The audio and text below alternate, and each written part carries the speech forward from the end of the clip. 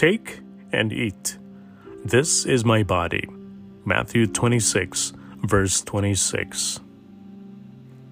Jesus celebrated a ceremonial final meal with his disciples.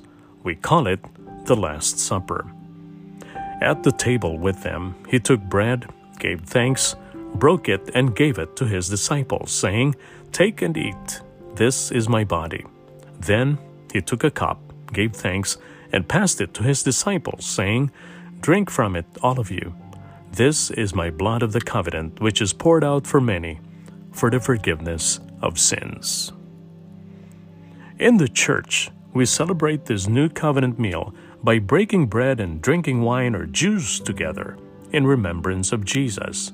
We call it the Lord's Supper. This meal replaces the Jewish Passover. There is no longer any need to bring a lamb to the altar, because Christ is the Lamb of God, sacrificed once for all, who takes away the sin of the world. There is no longer any need to sprinkle the blood of the lamb on doorposts, for by faith we receive the benefits of the blood of Christ, which cleanses us from all sin. Christ is our Passover lamb. To him the patriarchs and prophets pointed.